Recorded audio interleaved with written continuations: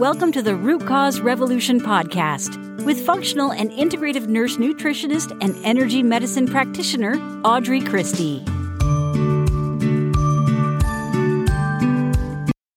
Hey friend, today we're talking about 4 foods that spike anxiety and what to eat instead. And we might talk about a few more than 4, but think of them like 4 food categories that spike anxiety and what you ought to be eating instead in order to promote the best brain, the best mental health that you can. Welcome if this is your first time listening. I'm Audrey Christie. I'm a functional and integrative nurse nutritionist and energy medicine practitioner. I help you heal from the roots up and the inside out. I help you stop chasing symptoms, get to the root cause, and finally find balance for good. So let's talk about it. What should we be putting in our body and what should we be avoiding putting in our body in order to have the least amount of anxiety? There's 4 main things we're going to talk about, but they kind of expand into some other categories. So first, let's talk about the really nasty S word, sugar. So sugar is a huge trigger for anxiety. And in fact, a lot of the sugar that we consume isn't even in the form of like tasting good and sweets, right? It's in the form of food preservatives and ultra processed foods, but we'll talk more about that in a minute. And you might be tired of people telling you that sugar is poison, right? But getting rid of sugar will help you not only to avoid more sugar cravings, right? But it also helps you to reduce your anxiety. Unfortunately, this goes for most artificial sugar as well. Even some of the more natural stuff can cause blood sugar spikes that can lead to anxiety. What this doesn't include, when I'm telling you to avoid sugar, this does not include things like dates, medjool dates. It doesn't include things like fruit. It doesn't include things like a little maple syrup or a little honey. All of these things are good influences of sugar. What we're really looking at here are things like high fructose corn syrup. We're looking at sugar used as preservatives. We're looking at the sugar that is in sodas and that sort of thing, which is high fructose corn syrup. But we're really looking at all of those heavy chemical laden, hyper processed sugars. Okay. Natural sugars generally not a problem as long as they're part of a balanced diet. What do I mean by that? That means that we're not starting our day with Lucky Charms or Cheerios for that matter. That's a whole nother discussion, but we're not starting our day with Lucky Charms or some other sugary cereal. We're not starting our day with a stack of pancakes and even maple syrup, right? We might be starting our day with a banana and something with some more fiber in it, like some oats or a smoothie, or any number of things. We have an episode coming up here in the next month or so that is healthy breakfast options that give you the right balance of sweet and the right balance of fiber and the right balance of protein to really make you, and fats too, to get you off on the right foot every day. But just know that sugar is a huge trigger for anxiety and ADHD and all kinds of things, even for the little kiddos, right? The second one is caffeine. And yeah, this is gonna suck, right? Caffeine. I mean, there's no polite way to say it. If you're gonna get rid of caffeine altogether, you're gonna have 3 solid days of suck. And then you'll never look back again, right? Caffeine can cause dehydration, which is linked to depression and anxiety. It also overexcites the nervous system, which also causes anxiety, okay? So what I want you to do instead, and if you're thinking, Audrey, I'm not giving up caffeine. I like tea, I like coffee, I like all these things. Perfect. I have another solution for you. And I'll put a link on the show notes page at audreychristie.com/176. But my solution for you is mushroom coffee. It tastes like coffee. It tastes like coffee. It tastes so much like coffee because it's got coffee in it. It's even got a little bit of caffeine in it, but it is modulated by reishi spores. Reishi spores help to modulate the caffeine.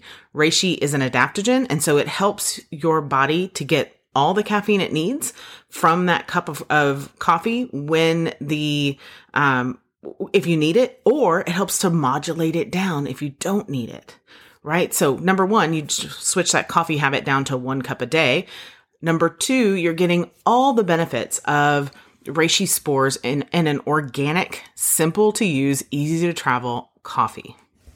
Now, there are a couple other brands on the market other than the one that I recommend. Again, that link is at audreychristie.com/176. And it's not that these are bad. It's just that they're not as powerful and they cost the same. So I really suggest going with the better of the two. But you really want to look for something that has Ganoderma or reishi mushroom spores. It is one of the most famous medicinal mushrooms. It's been used for thousands of years to treat things like liver disease, kidney inflammation, high blood pressure, arthritis, insomnia, bronchitis, asthma, gastric ulcers. It benefits the heart and helps with so many other concerns, okay? But what it's going to do for you in this instance is reduce stress, improve sleep, calm anxious thoughts, help to modulate the immune system, and help to regulate your blood sugar, all of which is critical to managing anxiety. In Japan, they've actually listed Ganoderma or reishi as an herb for treating cancer. It's that powerful.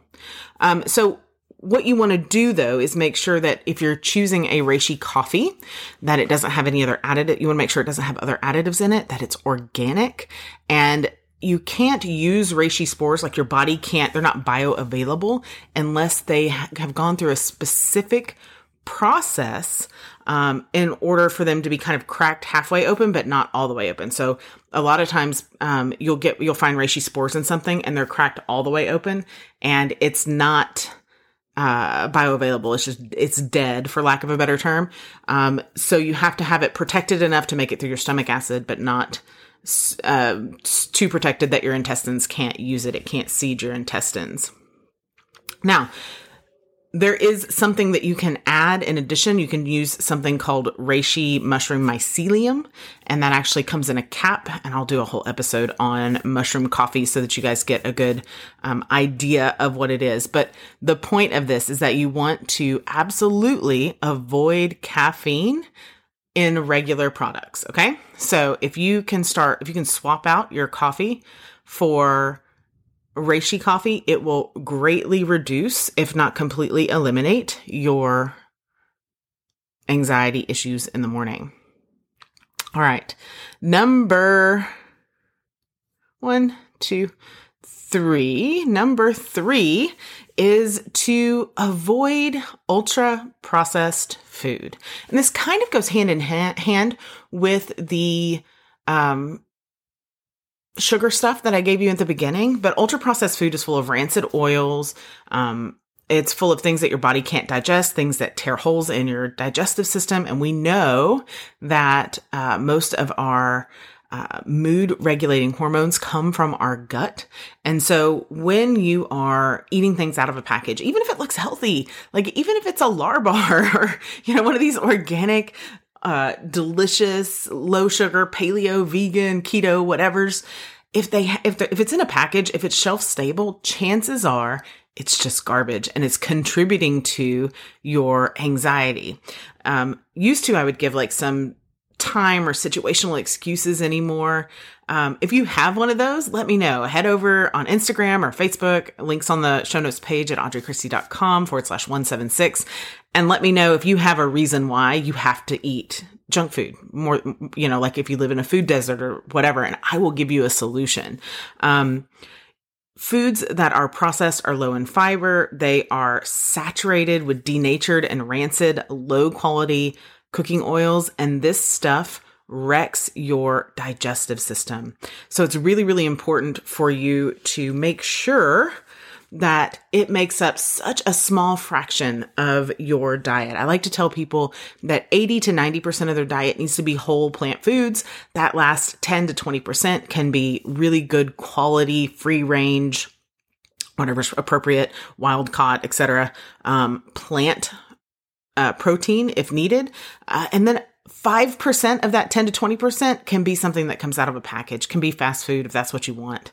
But I encourage you to elevate your palate, elevate your vibration, and don't allow these things that don't really even taste that good anyways to cause harm, dis-ease, imbalance in your body that allows you to feel anxious on a daily basis.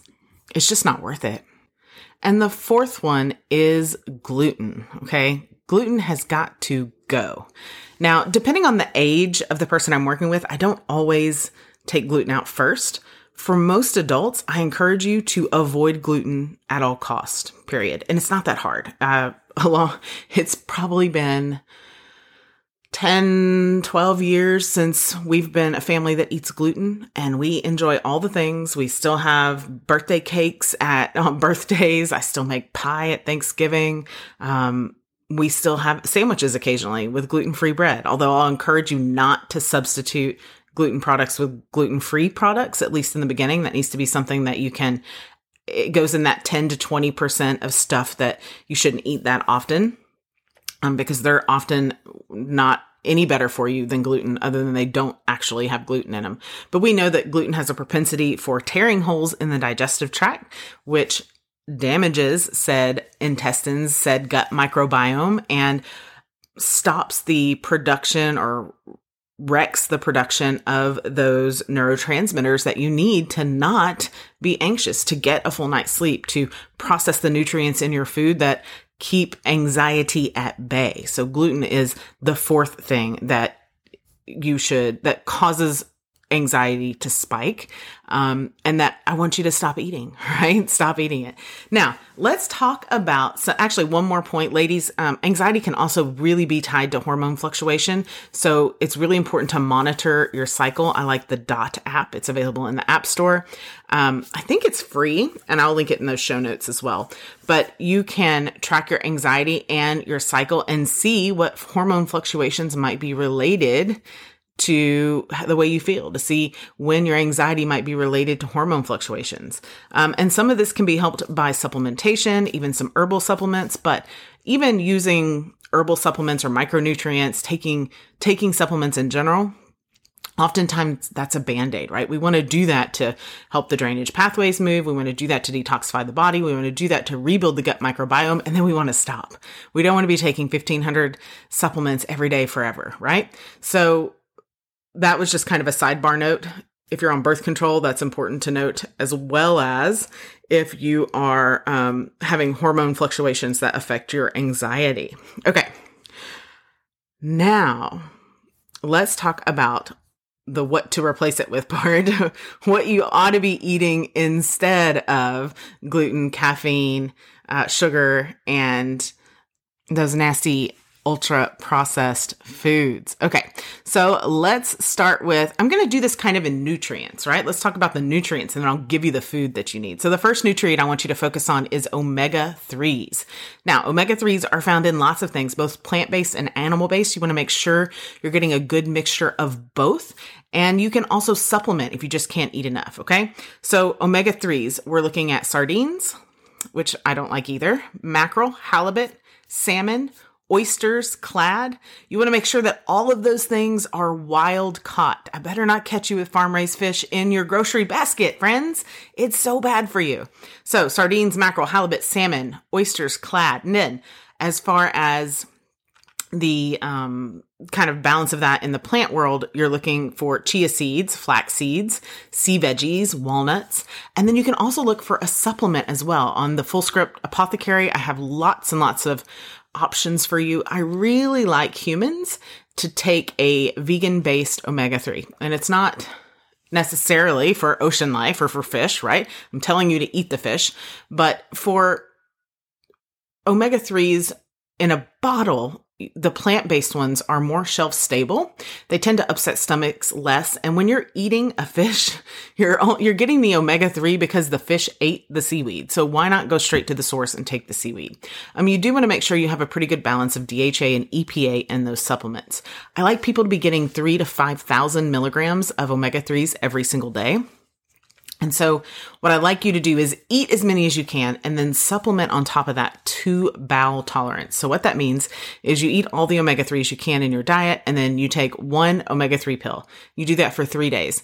If you don't have any loose stools, then you go to 2 the next day and you take that for 3 days, and then for 3 the next day, and then you take that for 3 days. If you start having diarrhea, you back up 1 pill. So say on the 3rd set, you're taking 3 pills a day. On day 2, you start having loose stools, then you know that 2 pills a day, 2 of those omega-3 supplements a day is the right dosage for you. And this is it's really a simple way to do it. It used to be the way we always did it to bowel tolerance.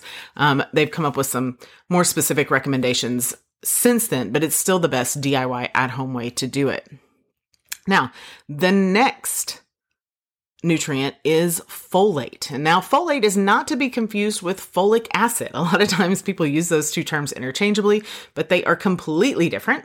Folate is required for a lot of body functions and processes like mood balance, like neurological development, as well as metabolism of lots of amino acids that also affect those same things. Some people lack the biological ability to convert folic acid, which is man-made, into folate. So it's important to eat foods that contain folate. If you're taking a supplement, to take one that contains folate, not folic acid. Folate, especially if you're pregnant. Gosh, people are like, I'm taking my folic acid supplement. Don't take that. It doesn't work for half of you anyways. Take folate. But that's another rabbit hole we could go down. So foods you can get folate from: eggs, spinach greens, romaine, broccoli, citrus fruits, all the berries you want to make sure that they're organic, and sunflower seeds. And I wouldn't recommend necessarily getting the roasted salted sunflower seeds. You might just consider some raw organic sunflower seeds there, or sprouted sunflower seeds would be even better.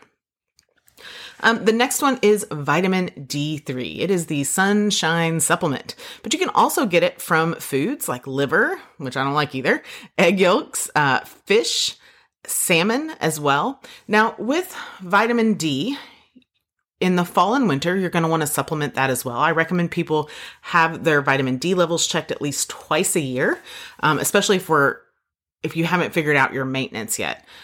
So in the summertime, if you are not tan on about 80% of your body, then you're probably low on vitamin D. It's probably wise to get a vitamin D level checked and then to start supplementing with D. Now, I hear people saying, oh, Audrey, guess what? I'm taking my vitamin D3 supplement, and that is great. Usually where you've missed the boat or where your conventional practitioner, conventional doctors miss the boat and when they recommend you, is they're not telling you to take D3 plus K2.